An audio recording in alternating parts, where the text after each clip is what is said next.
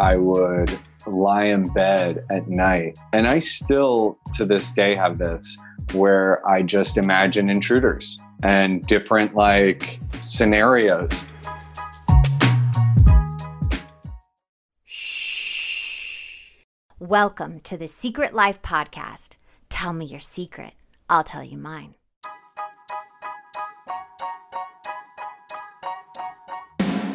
When I first started my recovery 11 years ago, I struggled through the textbook-like material on this subject. I wanted to make the addiction and the recovery from it accessible and relatable to more people by telling it in an entertaining way.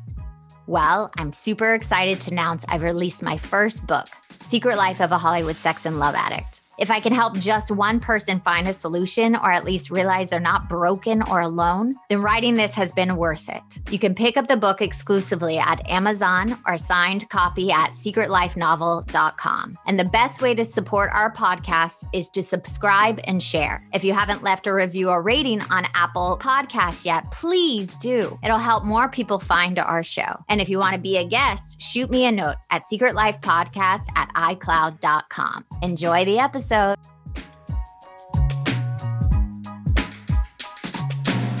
Welcome to Secret Life Podcast. I'm Breanne Davis-Gant. Today I'm pulling back the curtains of all kinds of human secrets. We'll hear about what people are hiding from themselves or others.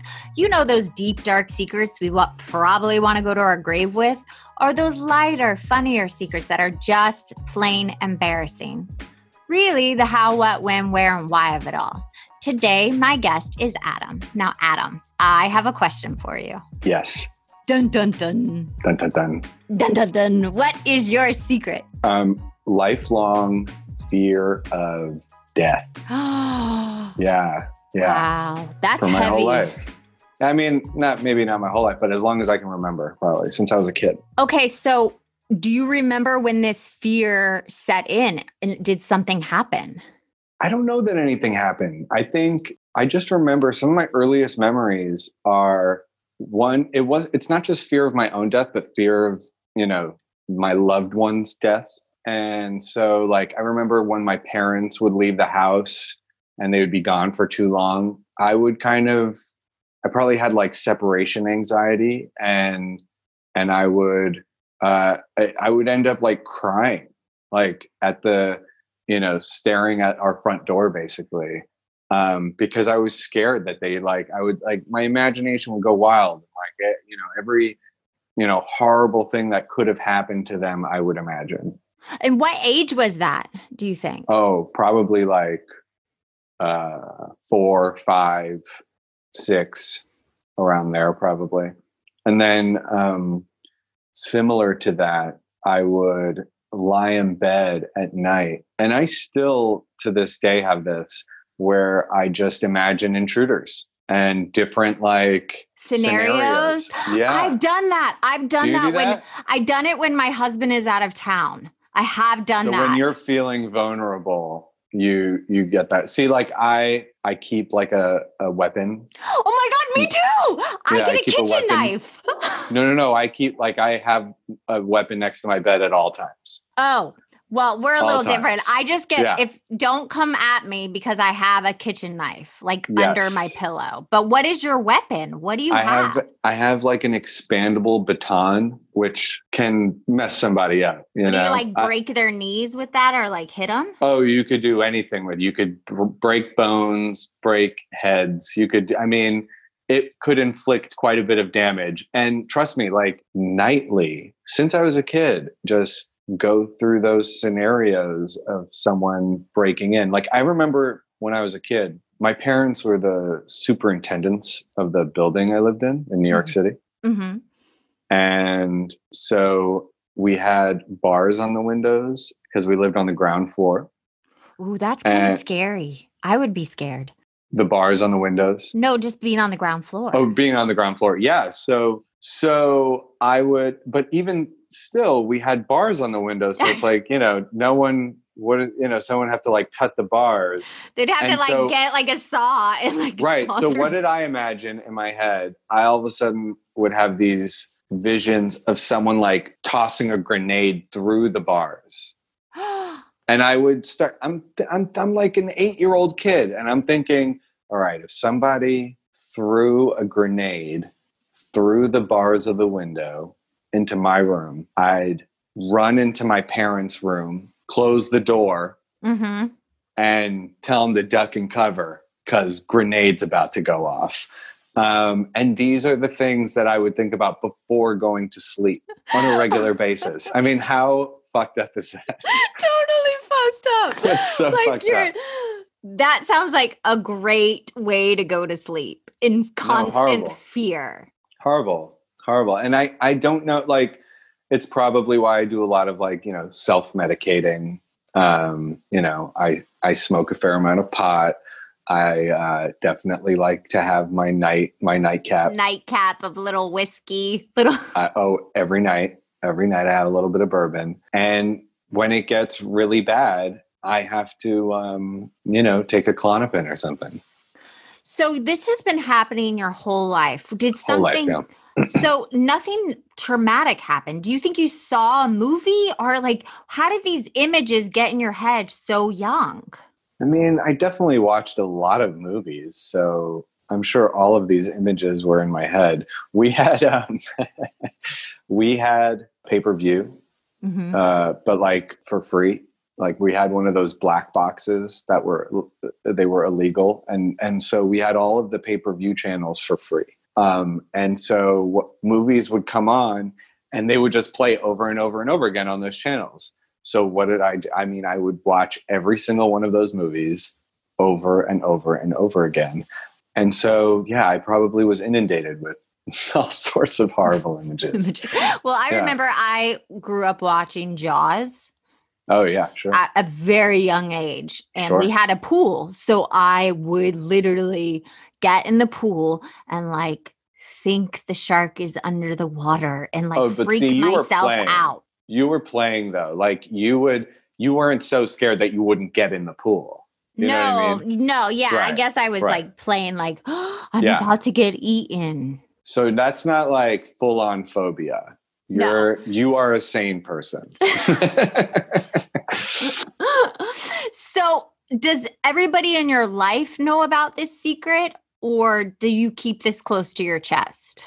Yeah, I mean, it's not something I speak about a lot. I don't think about it during the day very much, oddly enough. It doesn't cross my mind that I think about that later on. And so it doesn't occur to me to like bring it up with people. It's a night thing. Is it a night thing? Yeah. And I'm sure like when I was a kid, I was, afraid of the dark. I definitely know that I had like one or two night terrors as a kid. So there were, nighttime was just rough for me. I hated going to sleep. I did not like going to sleep. That's so interesting. Because when you first told me this image of like, are you one of those people that get on an airplane and think it's going to crash? Because I know a good friend that has that image. Every time she gets on a plane, she literally, the entire crash goes through her mind, and she has to drug herself out to get on that airplane. So that is you too. Oh, 100%. I don't get on airplanes without having a drink and a Klonopin before I get on. Do you make all the calls to your family in case something happens? No, because like I think I am half a crazy person and half a very practical person. And so like there is a side of me that can like remind myself of the statistics that it's more safe than driving in a car. So I'm not making, but if there's some serious turbulence and I'm conscious to experience it, I'm definitely like, I will grab a stranger's hand for sure. Oh, have you done that ever? I've definitely, maybe not their hand, but like the armrest. The armrest. Yeah. And so like if they're on the armrest, then we're holding hands. Did you ever hear of that story about Ryan Gosling? He was like, his plane was going down and he was in first class and he was eating a steak and everybody was like, it was shaking and all he kept doing was like cutting the steak and eating the steak. Like he wanted to finish the steak before it crashed. I feel that. I feel that because if you're going to die, yeah. And plus like you want to make sure that you're like, really taking advantage of all the amenities. Even if you're going to die, like I want the hot towel on my way down. Okay, so you said your family have you talked to your parents about this? I know that you're married. If your wife goes somewhere, do you have trouble sleeping when she's gone? No, because she doesn't provide me with any sort of protection. If my weapon were gone, I would have more trouble sleeping. No, I mean, obviously, I always feel more comfortable when someone is in the house. And so I do prefer my wife to be here than not here. Well, I'm glad. I'm sure she's glad to hear that. I think that would be bad if you were like, I prefer my wife to be gone. It's always great when she goes out of town. You know what I mean? That's always a welcome treat for me. My alone time. No, I don't know that I really, because, what are you going to do? You can't stress about it, even though I do. So like talking to people about it just feels pointless. Really? Have you talked to a therapist or anybody about it? So you should see his face when I just asked that, listeners. So I did go to it. Like we go to couples therapy, me and my wife. Smart. I think that's great. Every couple should go to couples therapy. Yes. We do it sort of like on and off. And so I was talking to our therapist about that. And I was like, maybe I should see my own therapist to talk about this stuff. And so she gave me a recommendation who I went to, and, I went to a few times, and there's just so much like backstory that you got to get into when you go to a therapist that like it's too much work for you. It's just exhausting. It's exhausting. And like, I just don't want to get into it all. I just want to be like, hey, I'm afraid of death. And then to be like, oh, don't do that. And me to be like, all right. And then that, and then I leave. Oh my God. I have never heard anyone say that about therapy, because I particularly, it took me a long time, but I particularly love therapy because it feels like a massage for your soul, but you're like, maybe I just had the wrong therapist, Maybe she just didn't massage her soul. I know I wasn't feeling massaged when I left there. I was feeling just like, all right, I did most of the talking and left there with nothing. So you just felt like you were talking the whole time and you got nothing out of it, and you were over your own voice. Yeah, you want to feel like, even in the first couple sessions, you want to feel like that you're leaving with something. You know what I mean? I don't know, something. Even if it's nothing huge, you want some sort of insight or something that you didn't have before. Because otherwise, I just feel like I'm like getting interviewed. You know what I mean? And I'm just, I don't know, complaining. I love to attach these kind of secrets or fears to the 7 deadly sins, not in the religious sense, more in the character defect human sense. So I'm going to name them for you. Does any of these ring true? We got pride, greed, lust, gluttony, envy, anger, and sloth. Yeah, I could probably be all of those things sometimes, depending on the day. Why? Name some. I mean, I'm a fairly proud individual. Mm-hmm. I'm proud of my work and my work. Are you proud of you as a person? Is it attached to like egoism or just like the probably pride? Yeah. No, I have a healthy ego for sure. Yeah. No, I think very like highly of myself. Pat on the back. Congratulations. Yeah. What else did you say? Greed. Pride, greed. I'm not too greedy. I mean, I want more always. I like having more. I'm definitely like striving. For sure. Mm-hmm. I'm an ambitious person. It's not necessarily more money. No, it can be greed in all things, not just money. Yeah. I want the world, you know what I mean? And I'm very ambitious that way. What else? Lust. Lust. Yeah. And that's all he's going to say about that. So then we're going to move on to gluttony. What about gluttony? Gluttony, yeah, for sure. I love to eat. I do love to eat.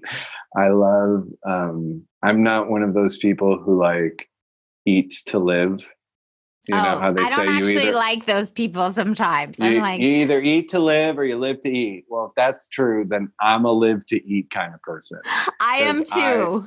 I'll travel half across this globe to eat something. You know what I mean? And I have, and I'll do it again. So the last ones we have are envy, anger, and sloth. Oh, yeah. Okay. So envy for sure. I think that, part of that just goes with ambition, I guess. There's just, and, that's how I don't know, like if you never ever saw a successful person in your life, you probably wouldn't be too ambitious because you would have nothing to look for as like I want that kind of thing. I know, but I always attach like envy can also be, it's the outside qualities, I feel like social media, you see people get envious of, these celebrities and it's like, that does not make them happy. Oh, okay. With no ambition. Yeah, then no. I think because I'm active on social media, I do not put too much weight into that sort of thing. So I don't think, again, like I think my envy only stems from like, oh, I want to be as successful as that person. Right. You know what I mean? I want the things that person has, or I want to do the kind of work that person does, that I have for sure. Okay. And then anger. Mm-hmm. Yeah. I think when I was younger, I was more prone to anger and I kind of let it, indulged anger more, because I think you just do that when you're younger. But I get like frustrated and annoyed, and I get angry. I just don't, it doesn't last very long. Wow, you are like the healthiest person I know right now.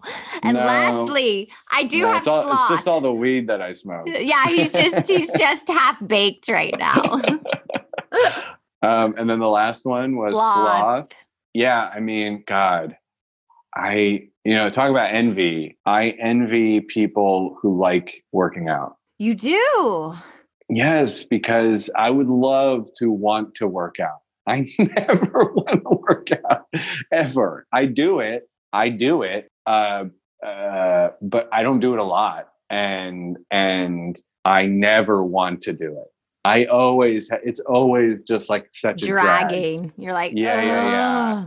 I never, like, I used to be a dancer, and so that was my workout. And I still dance, but not like that. Not for hours every day. I can sit for a long time. You're the best sitter. I'm great at sitting. Yeah. Like I quit doing stand-up because I like sitting too much. That's so funny. Yeah. No, he's like, that wasn't a joke. I just thought that. It's true. Well, here's another thing I want to ask you. This secret fear of death. Yeah. That we all actually are going to die. Holding this. Yeah. Oh, what? Yeah. Oh, yeah. We're dying. All of us. Well, you just made this a lot worse. He's getting out his baton. That's funny.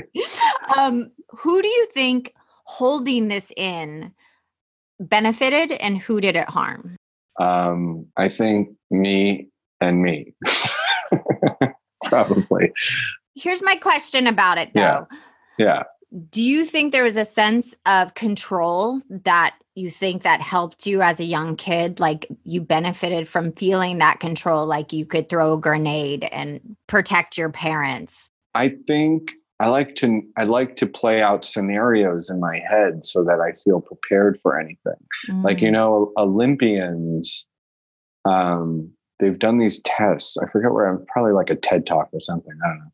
but they've done these tests where Olympians will go through their whatever sport they do in their head, just like lying down. And all of the same stuff in their brain goes off and all the same things happen. And so, and they do that, they visualize before they go do their thing. And I think that there is a part of me that it's just like a survival thing, probably, where I need to have played out scenarios in my head of what I would do in certain situations so that when that happens, or if that happens or whatever, I'm prepared. Like I've already like done this in my head, you know? So like earthquake kits are where they need to be. And I've definitely thought about, you know, I've played through that scenario, grabbing those and going. So you're pretty much prepared for anything. If we walked into your house, you'd probably have everything prepared.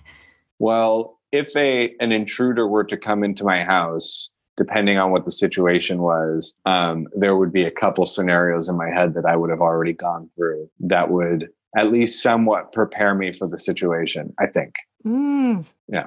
And here's my last question for you. Okay. If someone else had this fear of death, what would be your advice to them? Oh, it'd be, you have no control over that. Don't be stupid. Don't, you know, there's nothing you can do about that. So why waste your life, you know, worrying about it? And I tell myself that all the time, and it does nothing. Perfect. Thank you so much for coming on and talking about this. I appreciate you. Anytime. I appreciate you, Brianne. If you want to be on the show, please email me at secretlifepodcast@icloud.com. Until next time.